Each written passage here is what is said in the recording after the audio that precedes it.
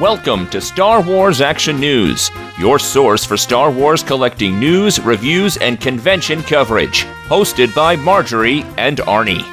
Helping Star Wars collectors collect better.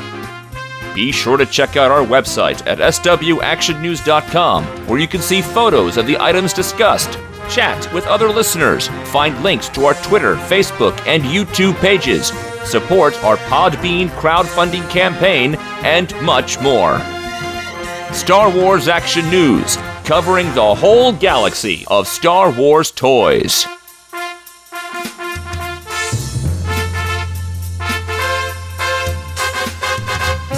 Hello and welcome to Star Wars Action News, first show of 2017! Yay! We're back! Well, first news show. Yeah, first news show. We did have the 2016 in review that we recorded late last year. Our Christmas vacation has extended a little longer than expected, but we are back, and it's exciting. I mean, 2017, 40 years ago this May, Smokey and the Bandit hit theaters. I love that movie so much, and I know I kind of introduced you to it, but I grew up watching Smokey and the Bandit and knowing all the lingo, and that was when Burt Reynolds was allegedly hot. Doesn't do anything for me, but hey, you know, Sally Field, super cute in that movie, right? Burt Reynolds, one of the Saturday Night Live skit contenders for Han Solo. Yes, back in the late 90s, they did the screen test little skits, which is funny. For the special editions that are now 20 years old. Ugh. You know what else is getting old? Us! I'm keep thinking back, though, to 2007, when Star Wars Action News was in its second full year of podcasting, and we went out to Los Angeles and the Master Replicas party, and the 30th anniversary of Star Wars, the 30th anniversary collection figures that were everywhere. Yeah. I remember those coins, the plastic coins. Oh, yeah. The Good Toy times. Fair exclusive coin that everybody was going nuts over. Yeah, and good times. I wonder how the 40th anniversary is going to stack up. That's what I'm looking at. Certainly, the landscape's tremendously different. The 30th anniversary of Star Wars felt like a last hurrah. I think that was the last big peak, because we were on the cusp of the Clone Wars series that would come out the next year. We were a couple years past the last movie, but the hype was still high. I almost feel like singing to all the girls I've loved before, only to all the collecting companies that have gone out of business in 10 years. Well, I mean, it's kind of an interesting thing, and how collecting has shifted and changed, because Celebration 4 was the first one without a movie, first of all. So we had no big reveals in any of the panels or anything like that. I mean, I really fondly remember with you Celebration 2 when we ditched all of our wedding planning and went and had a great time at Celebration 2, because it was an indie, you know, a couple hours drive from us. And Rick McCallum's little thing, remember, we were all in there in the standing room only thing. There were no seats, and it was like literally like a 5-minute clip, and you get goosebumps, and it was fun and crazy, and there's so much to look forward to. And then Celebration 4 was the first one without a movie, and we're like, all right, cool, we got this down. We had the Clone Wars coming out the next year, though, and we knew it was coming. Oh, yeah, that's right. So that was what we had, was Dave Filoni and the hype around that, although they didn't have anything really to tell us or to tease. No, it was not the same level of anticipation and excitement as it was for the movies. So it was kind of different, and I remember going out there and thinking how much smaller the vendor floor was and how kind of disappointing it was compared to episode 2 and 3. It was Los Angeles, harder for the companies to get there, and you didn't have a huge M&M's booth. I mean, remember, we had that at Celebration 3, the M&M's booth and the car. There was, I don't remember what car it was, but there was AT&T, there were M&M's. Was it a Corvette or something, maybe? I've got a picture in the car, whatevs. And the different vendors that were out there, I mean, that was Master Replicas. They were still doing the high-end collectibles, which previously we'd only seen like icons and to some extent kind of, was it Rubies that did a few pieces? Yeah, kind of. Yeah. So it's just a very different place now. I mean, in the time since, Master Replicas was sold to Corgi. Corgi went out of business. Then we had prop shop. Now, on our Year in Revenge shows, we said prop store, but we meant prop shop. Prop store is something else entirely.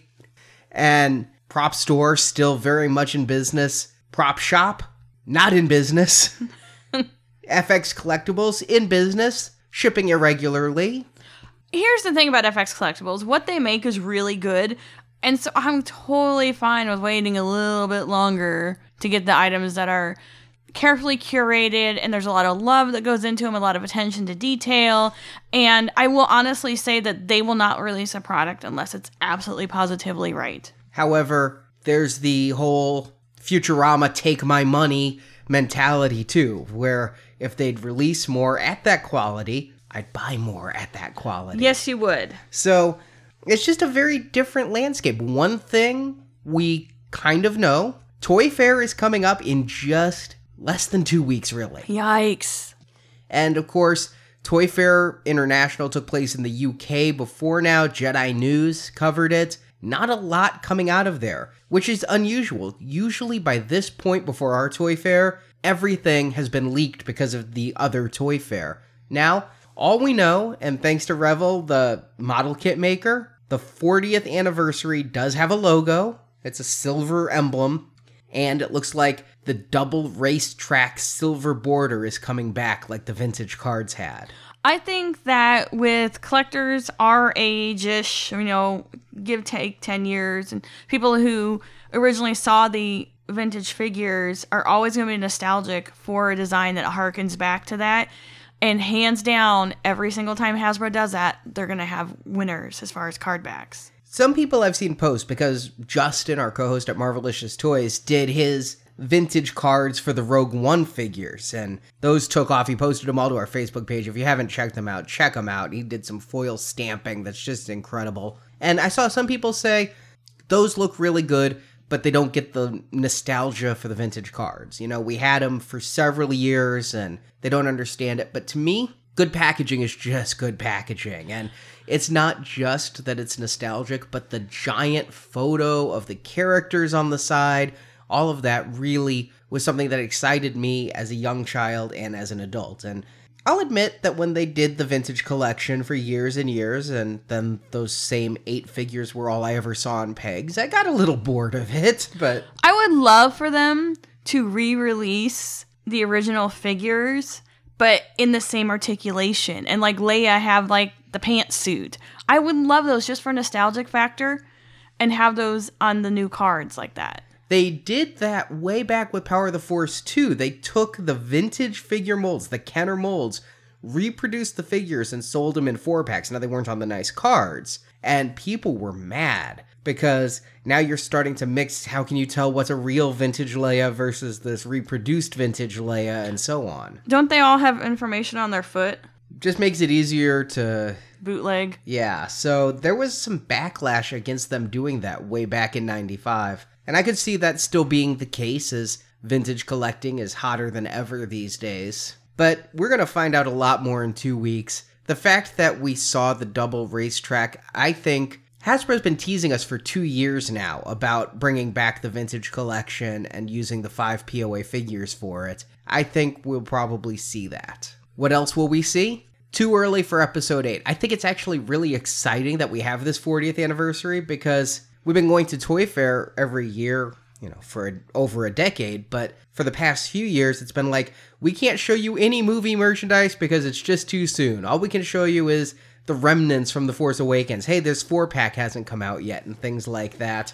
But with the 40th anniversary, I think they'll actually be able to drop the mic and show us something really cool without the gag order that Lucasfilm puts over The Last Jedi. Yeah, Toy Fair is always going to be interesting with upcoming movies and now anniversary. So it'd be kind of, I don't know, stay tuned to our Twitter and Facebook and everything like that, because we'll be posting what we can.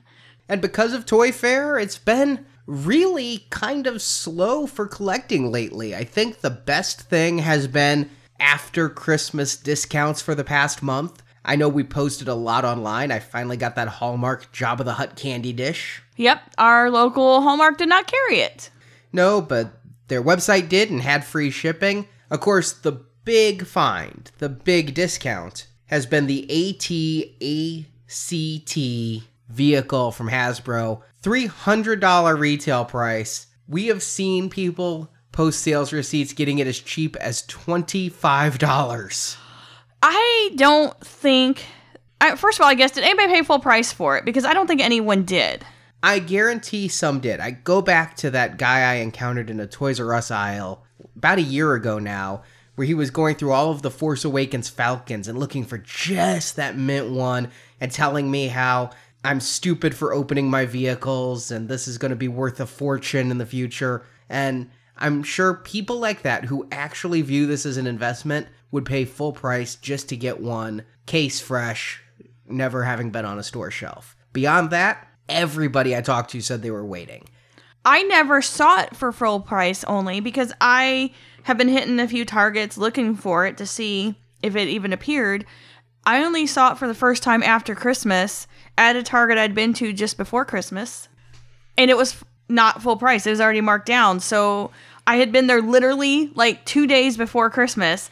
I went the next like Wednesday and they were marked down. So unless I put it out like on Christmas Eve or something, I don't think these ever hit the shelves, at least in my area, at full price. I'll definitely be gently asking Hasbro about this at Toy Fair, but did you ever see them again after that one time? I did not. Because when you found them, they were half off, and I knew I wasn't paying $300 for it. And before Christmas, Walmart.com had it marked down to $250, $225. I still didn't bite. But when you texted me and you were at that Target and they were $150 a piece, I'm like, all right, let's get two. Two at $150 a piece is correct. One at $300 is not. Yeah, and I still been searching Targets and looking, and I don't know if these were blink and you miss them, but I never saw them again in any of the Targets. I probably hit about 10 Targets regularly. I've never seen these on store shelves, period. I've only seen them online. Even on Amazon, they're still fluctuating around $250. I'm like,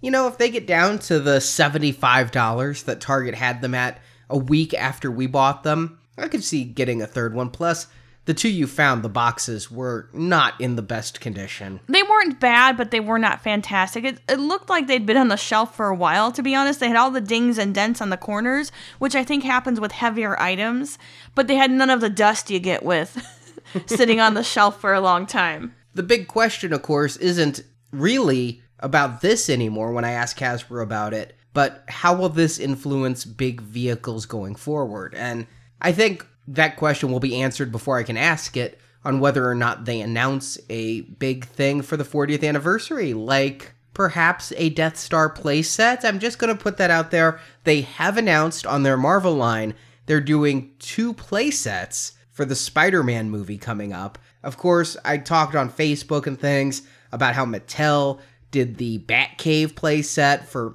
$100 at Walmart's. Is it possible we'll see a Star Wars playset? Correction, it was $84 regular price for the Batcave. Well, it said MSRP $99. I understand, but it was around $84, and then it got down a little lower, and now it's back up. But still, I don't know what they're going to show, but it won't be a sail barge. As for the AT-ACT, we did get that and open it up, and I've read a lot of complaints online about how much smaller it is than even the vintage AT-AT.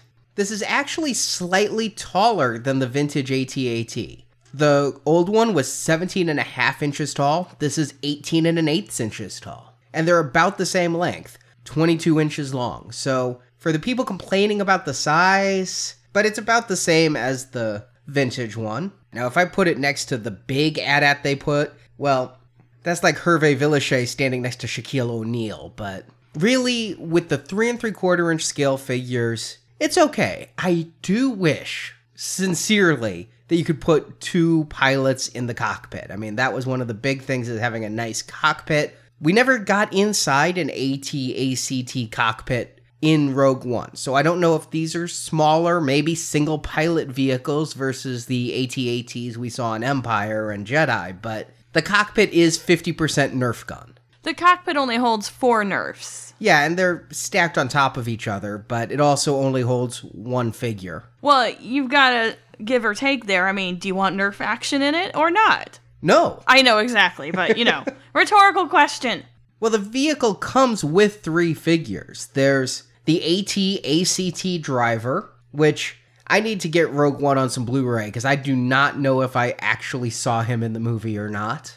There's Jyn Erso, which really led me to believe there was going to be some awesome scene of Jyn Erso hijacking an AT-ACT. There was not. Spoiler alert if you haven't seen the movie. And then a C-2B5 astromech droid, which again, I need to re-see Rogue One to see if I can really spot that. But I thought there would be a lot more action going on with an astromech Jyn Erso and an AT-ACT. Instead, we just got some really kick-ass action of a slightly beige Walker shooting at the rebels. But this does have the removable cargo container. I don't think that was really well shown in the movie. At some points, you just saw the AT-ACTs with a hollow center, but here you get the toy that kind of opens up to the base and the little rocket firing gun. And it kind of fits in, I guess, the belly, kind of like a cartridge, because it kind of slides in and locks, and then you can pull it out. The doors open up on the little cargo hold.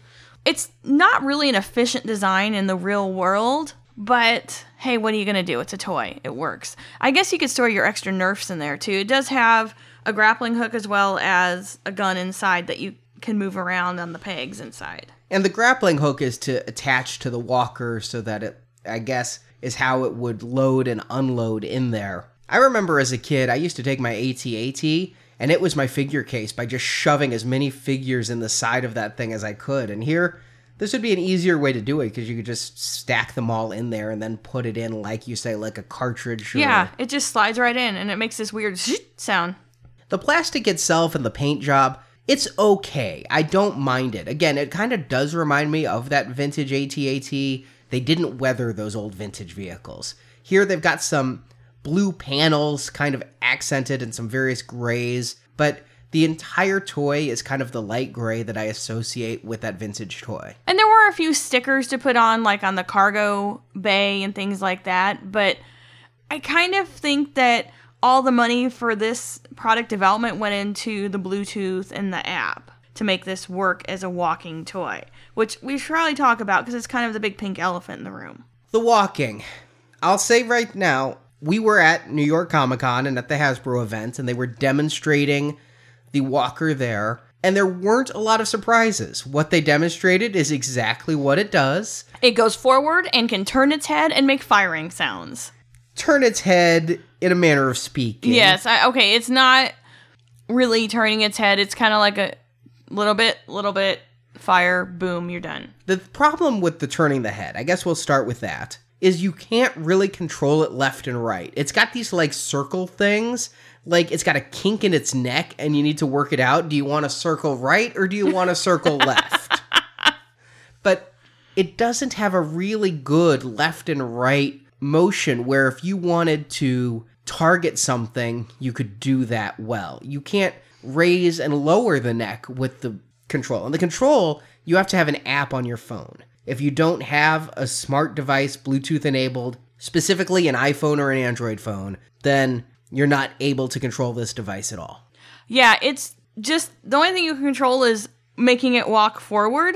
If you have the app, you can make it walk forward, and there's a hint of neck movement, I guess. But that's all it does, that's it. I asked at New York Comic Con, I'm like, well, how does it turn? It doesn't turn. And all right, thinking about the mechanics of it, I suppose that makes sense. In order to turn, you need a hip joint, or an ankle joint, or some kind of pivot. And in fact, I think back to Empire, and the one time we really saw an AT-AT kind of pivot on its hip, and it got a wider stance, and that's something you need a ball-jointed AT-AT leg to do. So it's basically a juggernaut. It's going to walk forward until you tell it not to, but there's no turning it around. And when I was a kid, I had remote control cars, and they weren't Bluetooth, but they were RF and had giant antennas, and the fun was driving the car in circles and racing and that kind of thing. Here, I can see this kind of being cool for kids or adults to try once like we did, and then I don't know how often you're going to do it.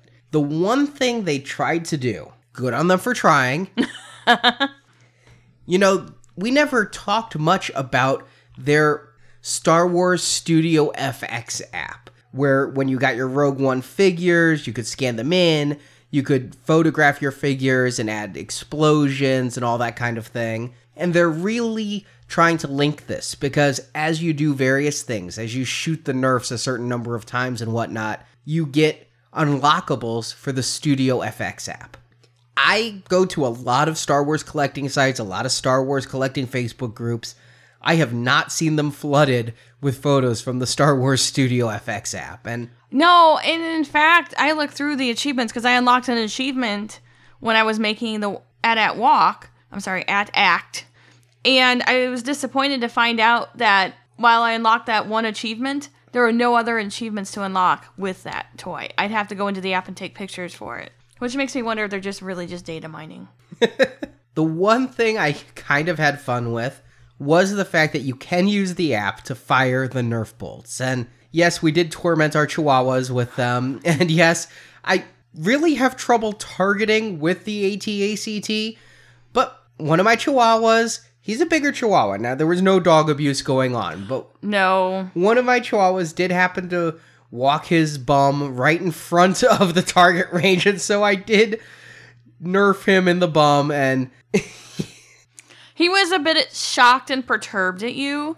He was obviously didn't hurt him. And keep in mind, my chihuahuas are a little bit taller and lankier than, your standard, like, rat dog. But he was more irritated at you, how you dared disturb him by shooting it at him. yeah, this chihuahua, Logan, he acts more like Garfield than anything else, so Yeah. it was fun to watch them bark at the AT-ACT, but I don't know if I didn't have dogs that I would have even had this much fun. And my equation that I kept going back to was the Sphero BB-8, because that was another app-controlled Star Wars toy. And the Sphero BB-8 did a lot. It made sounds, it could program, it could learn rooms, you could speed it and it would go really fast. It would go, all different directions because it was a spinning ball. And everybody I've talked to, and if anybody listening isn't in this category, let us know so we'll amend this. But everybody I've heard from said the novelty of that app wore off for them and their children really quickly. And you know how Facebook has that new marketplace? There's constantly people in our area trying to get $60-$70 out of their barely used Sphero BB-8s. Really? Mm-hmm. Interesting. I could stock up and have an army of BB-8s at like a third the price. And I've not heard anybody who went out and bought another BB-8 so they could get that band that they were trying to market this past Christmas. Yeah, I've not seen anybody even talk about those. And, I have a lot of Star Wars people on my Facebook and Twitter. Well, the AT-ACT is like a less fun Sphero BB-8 as far as the app goes. Because imagine a Sphero BB-8 that would only walk slowly in one direction. Then you have to get up and, pick it up and turn it. It's useful only, again, for that Studio FX thing. If you want to have your figures just standing there and then have an AT-ACT walk into frame, it can do that. And then if you want it to shoot, hopefully you've got everything aligned perfectly because you're not going to want to try turning that head.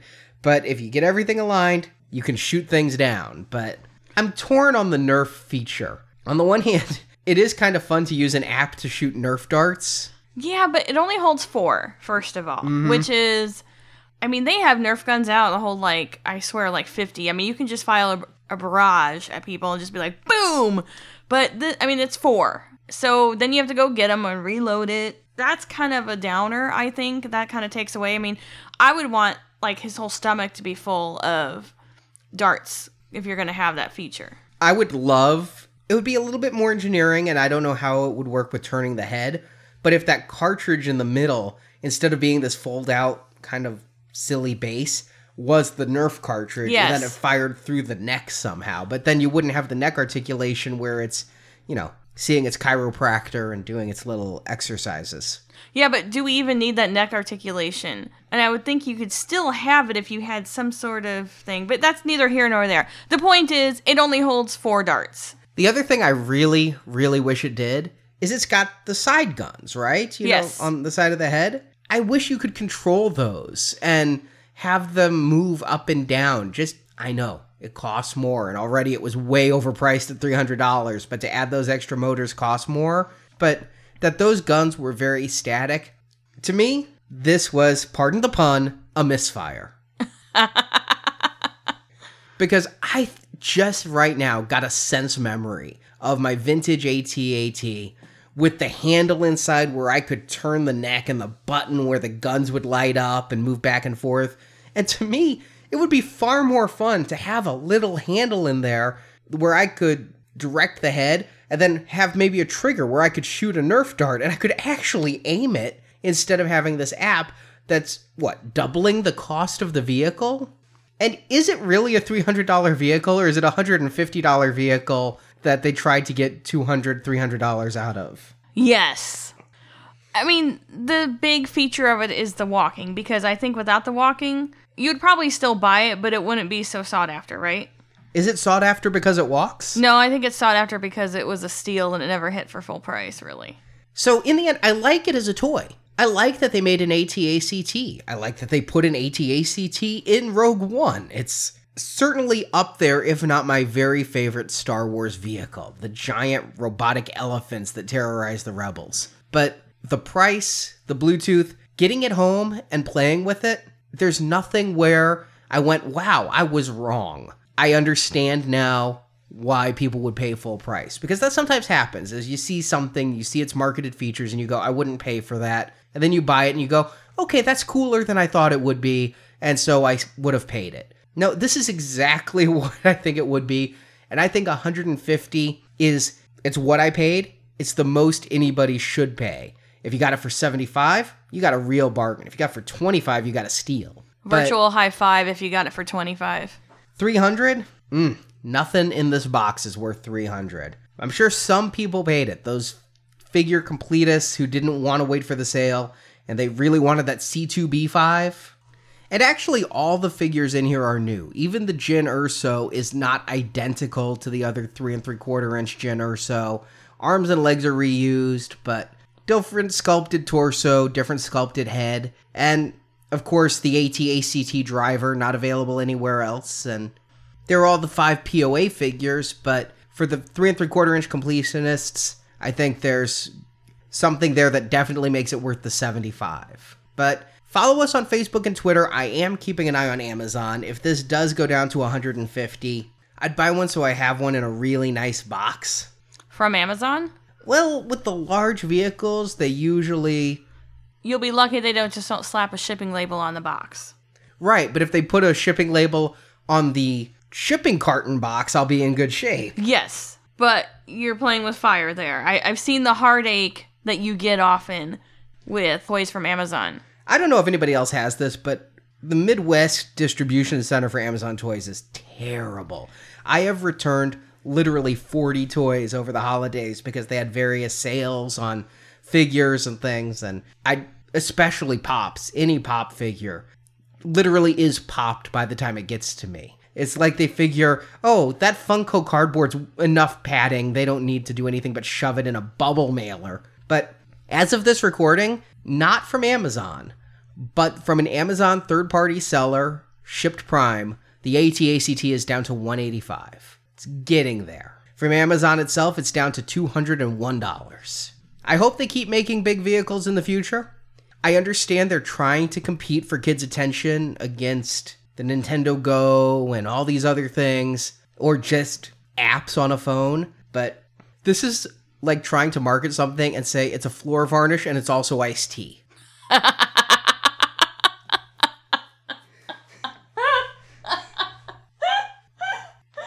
Oh, that was funnier than it should have been.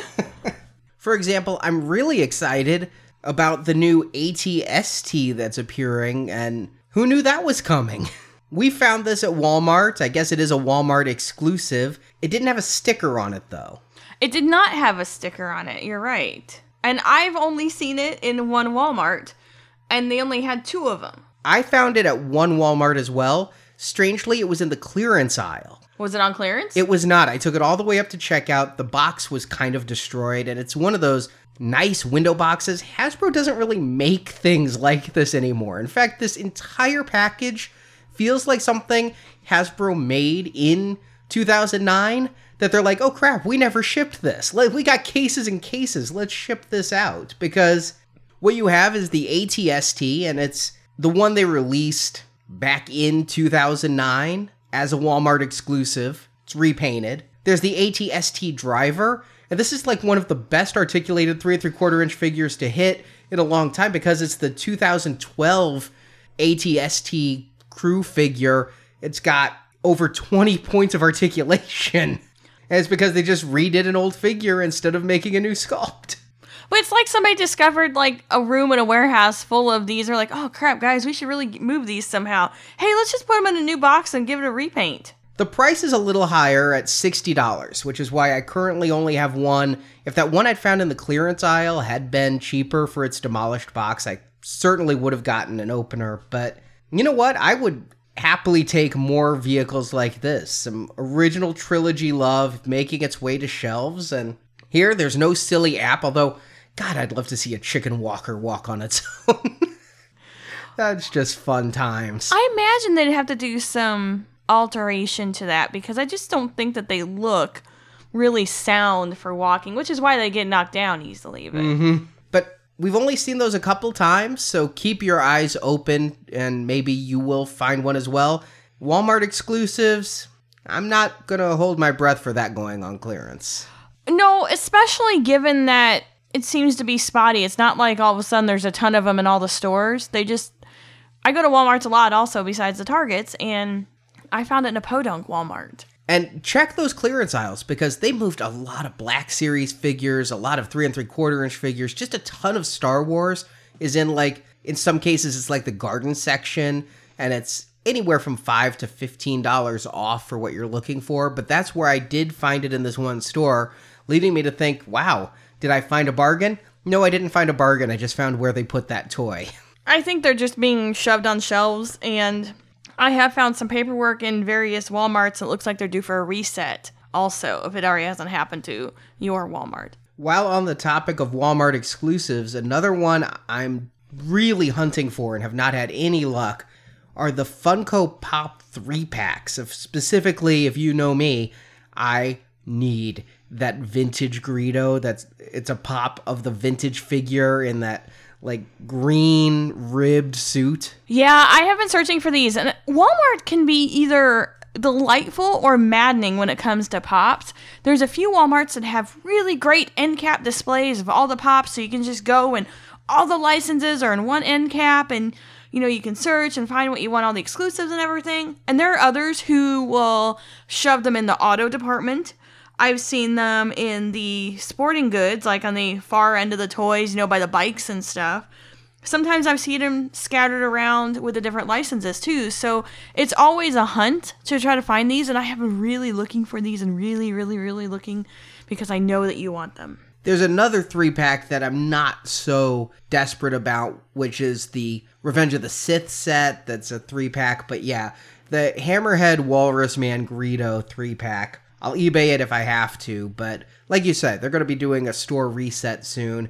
It's strange because I had absolutely no problem finding that chromed Death Trooper. I thought it was going to be problematic, and after Christmas, we went into Walmart and found literally 20 on the shelf. Yeah, and what's funny is I've seen them at a few other Walmarts too, so they must have hit en masse, but maybe these 3-packs will hit. But I've also noticed the 3-packs sometimes are up front by the trading cards. That's where the bigger packs were, like the Jabba the Hutt Slave Leia set and the Wampa set, so definitely check that aisle at your local Walmart. There is no consistency with these unless you're lucky enough to find a cardboard rounder in the middle of the aisle. Yeah, those are like heaven when you find those. It's like the angels have sung and bestowed upon you great Funko finds.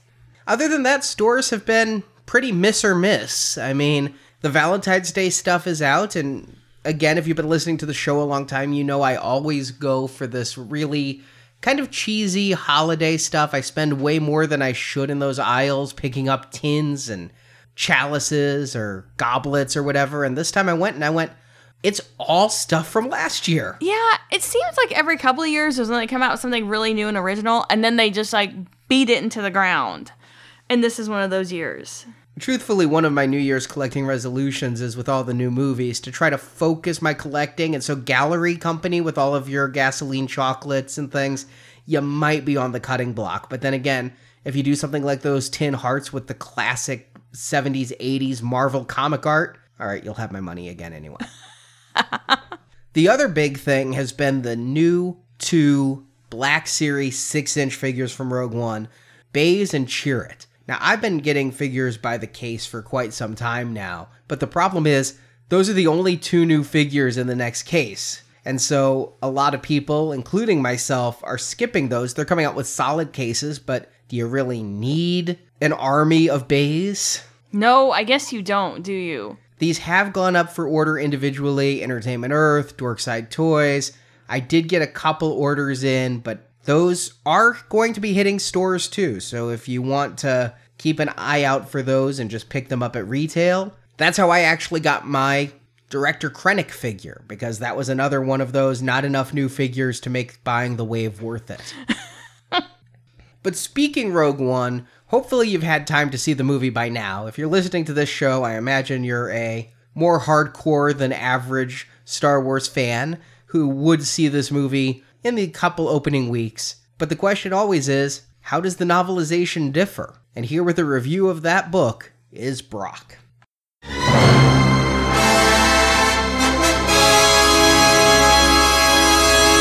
This is Brock, Star Wars Action News Book Club Liaison, with a review of the novelization of Rogue One, A Star Wars Story by Alexander Freed. Review copies courtesy of Del Rey Books and Del Rey Audio.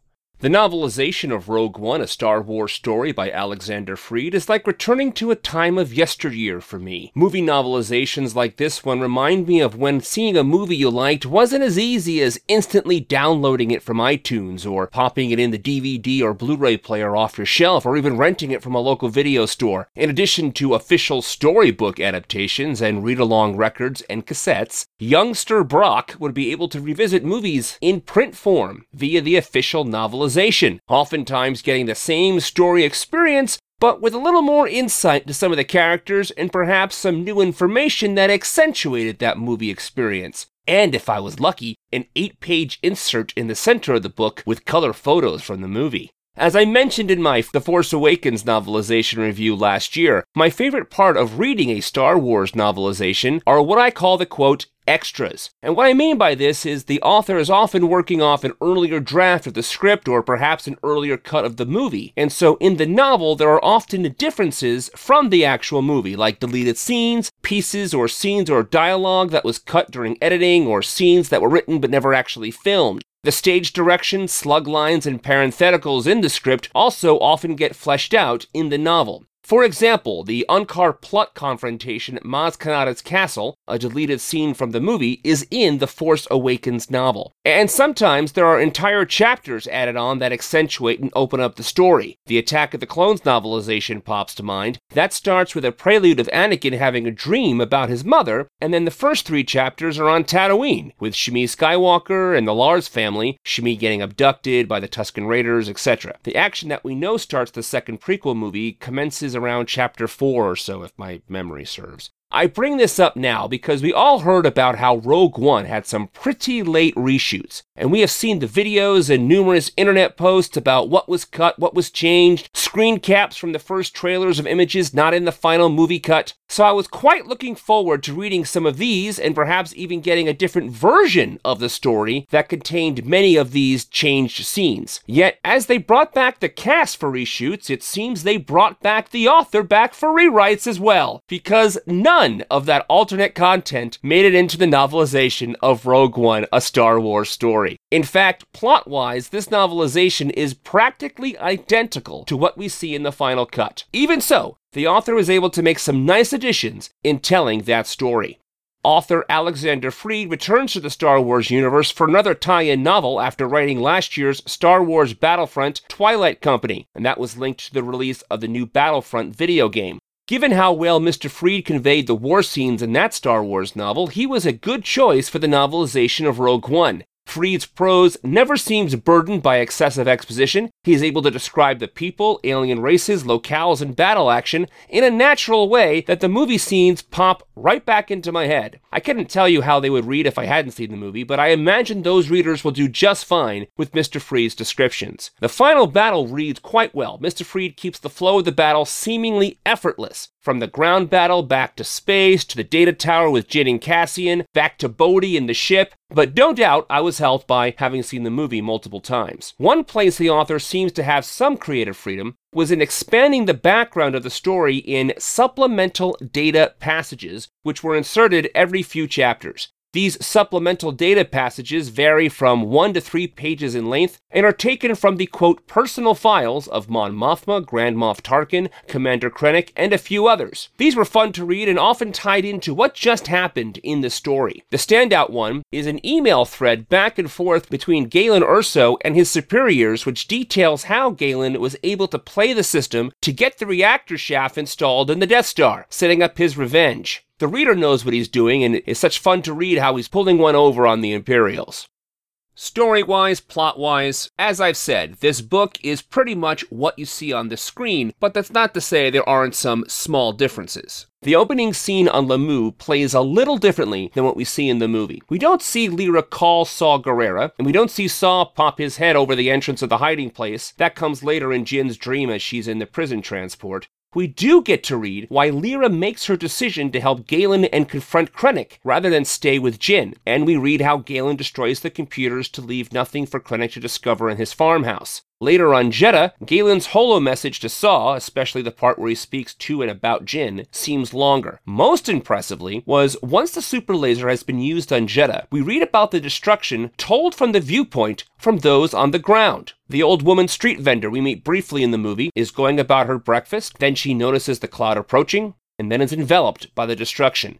We read about the little girl who Jin saves from the troopers in the streets as she is with her father at home as they are obliterated. Last, we read about the troopers who didn't get off the world in time as they die in the blast. Unforgettable passages that really gets the point of the terror and horror of such destruction.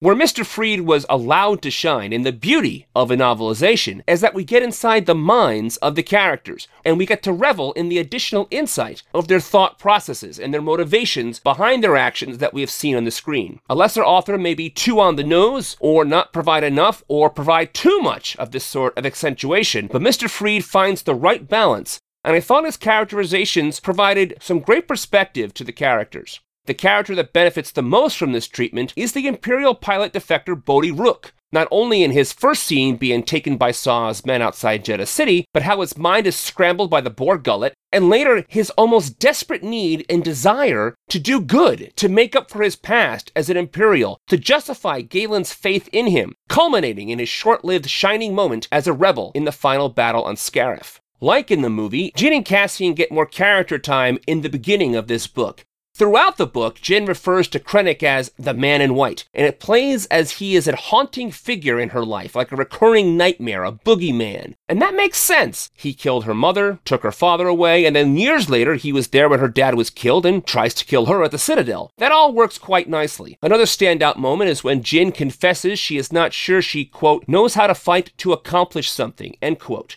We read both Jin and Cassian's doubts, clear on the mission, but we see they are scared, which, while we do see that in their faces in the movie, it plays well here in their heads.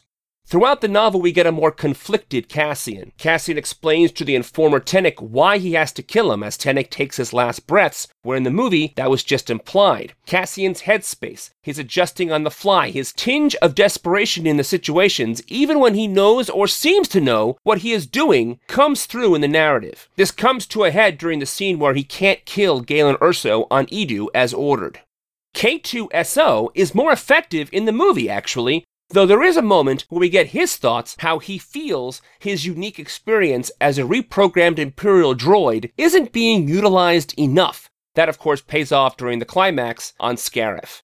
I enjoyed some insight to Baze Malbus, why he fights on Scarif, that he's loyal to Jin and fights with the rebels because she and Cassian accepted he and Chirrut, and most importantly because Chirrut trusts her. Chirrut's sacrifice is beautiful, graceful, as meaningful in print as it was on film. Saw's realization on how he has to die, some additional contemplation we don't get in the movie, and in actuality that would be mere seconds in his mind. And lastly, Commander Krennic and Tarkin's first scene. As Tarkin says, they will be testing the master weapon on the holy city of Jedha. Krennic's hatred for Tarkin and his ways plays well, and Krennic's pride in the Death Star and how close he is to the project are clearer in that we're being set up better for the betrayal of Tarkin stealing the station out from under him later in the story. In addition, there's a short page after the Eadu attack with Krennic reflecting on Urso's death, where he gets word he is summoned by Darth Vader to Mustafar. I didn't completely get why Krennic went to Mustafar to speak to Vader when watching the movie,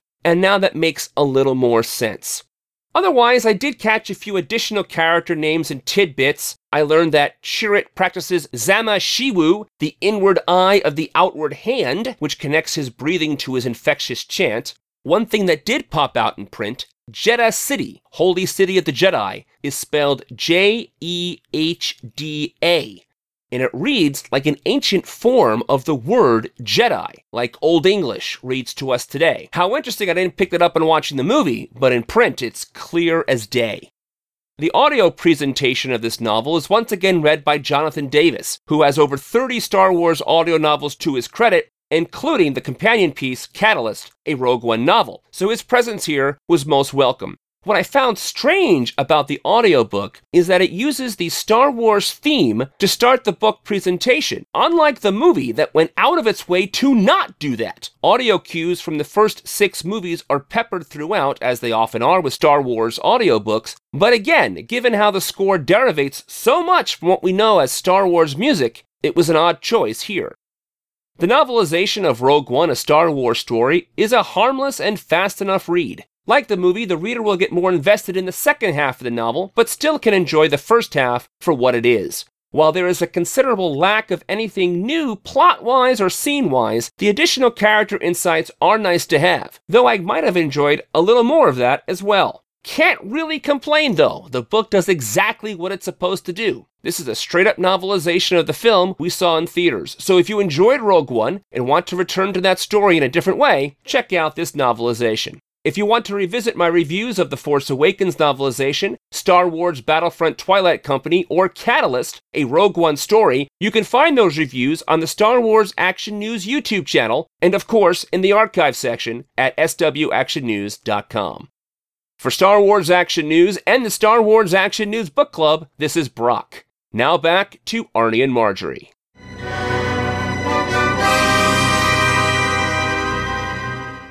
Thank you, Brock. Now, to finish off this week, I wanted to take a look at a review item sent to us by Uncle Milton. And this is the Death Star Galaxy Projector that they've put out. Now, I need to clarify right away, this is very different from the Death Star Planetarium they put out a while back that we actually reviewed back then as well. That was just basically a glowy dome that you had the little tops for that projected up. Immediately, I knew this Death Star Galaxy Projector was something special when I opened it up and realized they had that high-end black-on-black packaging that you get with a Hot Toy and a Sideshow premium format. This is a high-end toy, not one of those with the red borders like they do with their less expensive items. I do love black-on-black packaging. It is really sharp. I think that it just makes the color pop. And sure enough, I did look this up. The MSRP on this item is $200, although it can be had a bit cheaper at Amazon and some other retailers. And what this is a fairly detailed Death Star replica. It's about 6 inches in size, and they've got some pretty decent sculpting going on there. Again, if you're going to be looking at paint apps, it's just kind of the plastic. There's no weathering on it. I don't know that the Death Star ever got weathered. It just was brand new and then it was exploded. Both times. And it comes with a clear tripod stand that you set it on. I'd be careful not to knock it. One of our dogs did, and it went rolling across the floor, so... The poor dogs have had a rough week with the AT-ACT and now the Death Star projector. But it's not just intended to be a Death Star model that sits on your shelf. You can remove the sensor dish from it and reveal a light, and this is a projector that will project detailed maps on your wall or ceiling. So in a way, it is like a planetarium. Now, it comes with 3 discs. You've got these buttons on the back you can eject, and you have 3 discs you can put in. And one, being Uncle Milton trying to teach, is actually our own Milky Way galaxy. And it comes with an insert so you can find various star clusters and things. It took me back to the end of Clash of the Titans when they were showing Andromeda and all the various star systems based after the Greek gods, and getting to see them here on this. And then for Star Wars fans, there's also a map of the Star Wars galaxy, so it felt a little bit like Obi-Wan in the map room with Yoda looking for Kamino. Not 3D, just on my ceiling, but it kind of felt that way. And then the third one is just a picture disc showing some really cool art of the Battle of Yavin, with some X-Wings and the Death Star there. And you could view these as static images. There are a couple buttons on the back. You can do a couple things with this. You can rotate the discs, so it's very, very slow, but you can see the disc just kind of rotate on your ceiling above you. And then it also has a sleep timer. I guess you could use this as a nightlight or just fun at college parties. And it has a 30 or 60-minute sleep timer. Can I make a bong out of it? Is that why you're saying it's good at college parties? You'd probably ruin the electronics. Got it.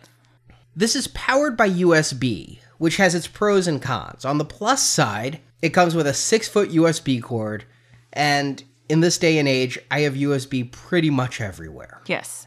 The downside is, if you don't have USB, if you're a younger child, then you have to go out and buy, one of those at Walgreens, the AC adapters that you can then plug a USB thing into. What strikes me as slightly odd is that's all the USB does, is power the device. It's got no battery inside. It's not rechargeable. It's just using a USB instead of an AC adapter that you would plug in. Again, it's kind of nice in that it's not proprietary. If I lose the cord, I can just go to Walgreens and pick up another one. Buy another cord, yeah. It just seems odd that you can't charge it, but I guess maybe that keeps the light bright, perhaps? And they're not going to suffer from the battery slowly dying and getting dimmer and dimmer and dimmer. My thought would be with a USB device that I'd be able to download more discs. Instead of actually having this slide technology. I mean, I remember growing up with a slide projector, and you'd put the slide in, and then and it would show up on, and the next one shows up. I like your impressions. I think we should have more of these, because I really like Arnie's impressions of mechanical devices. Well, this is very slide-ish in that you just slide the discs in. So the USB doesn't actually load any data. There's no benefit to plugging this into a computer versus plugging it into the wall. I had a little trouble with mine on this. First of all, in order to project, you have to remove the Death Star sensor dish. Mine was in there really tight. I ended up having to get a little flathead screwdriver, like a watch screwdriver, and kind of pry it out. Otherwise, though, it actually looked cool. It looked like the sensor dish was all lit up because it was just trying to project through it. And that was kind of a cool Death Star effect. But that was a little tricky to get out. Then the area around the sensor dish is the focus ring. And that thing is tight. I'm taking both hands, both thumbs, trying to get my fingernails in the little grooves to turn this focus. And it just was not very smooth. Fortunately, I think this is one of those devices you'd like put in your kid's room or put in your home theater or something. Get it in one place, set the focus, and then set it and forget it, as the infomercial says. My problem with it was the focus. And it was just hard for me to see. It seemed like it was out of focus a lot of times.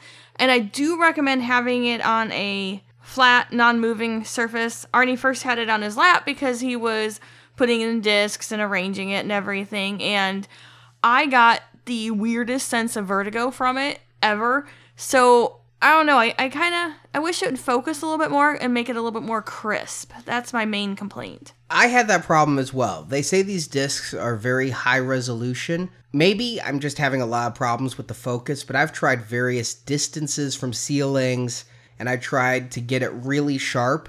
I got it to where it was legible, but really the stars are what you see, and the little map that they send you is what I'd have to use to really read which star clusters were which. Yeah, it just seemed couldn't quite get the focus right. And I wish it was a little more sparse in the text and maybe have like a couple more discs with where you could see one part of the galaxy and another part, because it just seemed there's a lot on there too. I think that's kind of the point. Okay. In that you're just trying to show this is the view of the galaxy from Earth. When you look up in Earth's sky, it's all that, and it's delineating what it is. The projector does have a wide base. We first tested this in our home theater to see how much ceiling it would cover, and it covered a lot and was still pretty bright. Yeah, it was really bright. So it wasn't the focus was because it was dim or anything. I mean, check out the photos we took on our website of the projected images. Those are not photoshopped. Those are actual in-lens photos. I did a little bit of a longer exposure, but just the vivid colors and all the detail, that's what I was seeing. And it was really bright. It provided kind of like a nice nightlight effect. So I think that'd be really cool in a room to sleep in. It would be. I think it's a little bit expensive as a nightlight, but it's really cool as that function. I think where this really excels is a couple of places. First of all, giving that Star Wars feel by projecting the Star Wars galaxy and seeing all the color there. Because honestly, the graphic designers at ILM are far prettier than actual space. They have, you know, all the browns and everything in it versus Space our own. Is very beautiful though, Arnie. It is, but Star Wars ups it a level. They're, covering it. And then I really liked all the colors in the Death Star fight disc. I mean, there I'm not trying to read text. I'm just enjoying the display. The darker the room, the better it looks, of course. It's definitely a higher end item. It's currently $173 on Amazon, but it provides a really cool effect, and it's up to you whether that effect is worth the cost or if this is something that would interest your child. Uncle Milton, they're trying to make that educational thing. Of course, the Force Trainer was endlessly fun, but also taught about alpha waves and beta waves. Would having this Death Star projector with the Death Star battle and the Star Wars galaxy help interest your child in learning about our own constellations? Either way, it is a lot clearer than the Death Star planetarium they did. It's also a lot more expensive, as that Death Star planetarium is only $40. That's a much, much more affordable price point. But thanks to Uncle Milton for that review. We had a lot of fun playing with it. We did. And that's it for our show for this week. We will be back in 2 weeks in New York City. Our show will be a little delayed, but follow us on Facebook and Twitter. We're going to be periscoping. We're going to be doing Facebook Live. We're going to be live tweeting. On Saturday, we've got Lego and Hasbro, and Sunday, so much more. Kotobukiya. Looking forward to seeing if they've got the painted Flame Trooper yet. We'll be visiting a lot of different companies and providing updates throughout the day on the items we find, so definitely stay tuned to our social media accounts. Really looking forward to Hasbro. They've already shown that they have a Galen Erso and Admiral Raddus and Shore Trooper 3 3/4 inch figures. I'm really expecting to see those in person. So we'll talk to you then, and in the meantime, may the pegs be stocked and the Force be with you.